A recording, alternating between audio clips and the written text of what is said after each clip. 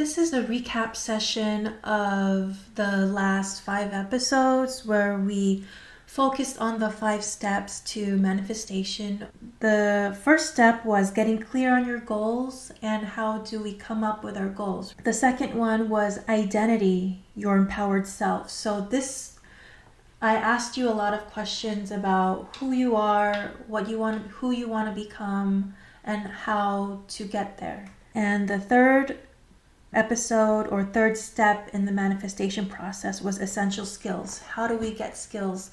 How do we get better skills? What are our skills? And so I kind of walk you through and guide you through possible steps you can take to elevate yourself, elevate your skills and your everyday habits. And the next one is exoneration of your old self. So in this one, I talk about forgiveness, letting go. Give yourself some time.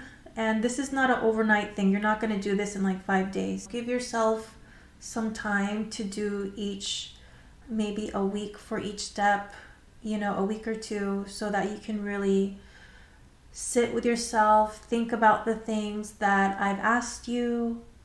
And the last step is your expectant state. So how do we stay consistent in our mindset and in our goals? I talk about surrounding yourself with people that encourage you and really care about you. I talk about tracking your progress and tracking your goals on a day-to-day basis, whether it's one thing a day or a couple things a week, and focus on those things so that you can see your progress, keep doing what you're doing, and eventually, before you know it, you're gonna achieve what you set out to do and what you've told yourself to do.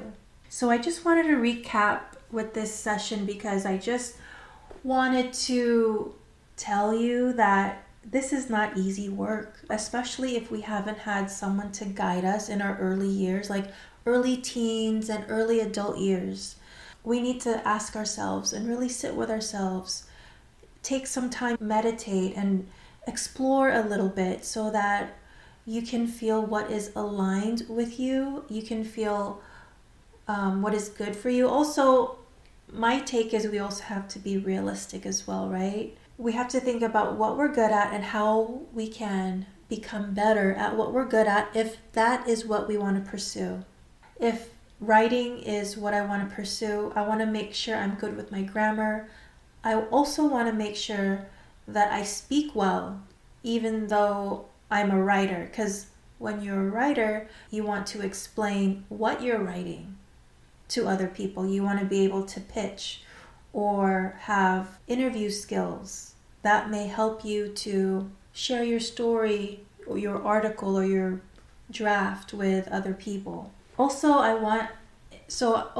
wanted to briefly discuss the next 2 episodes of my podcast. I will have guest stars. I hope that you enjoy them, and I've had a lot of really insightful conversations with these women, and I hope you gain value from them. They're pretty much going to share their story as I facilitate the conversation, and I'm really excited for you to hear them. Until next time, take care of yourself and treat yourself like your best friend.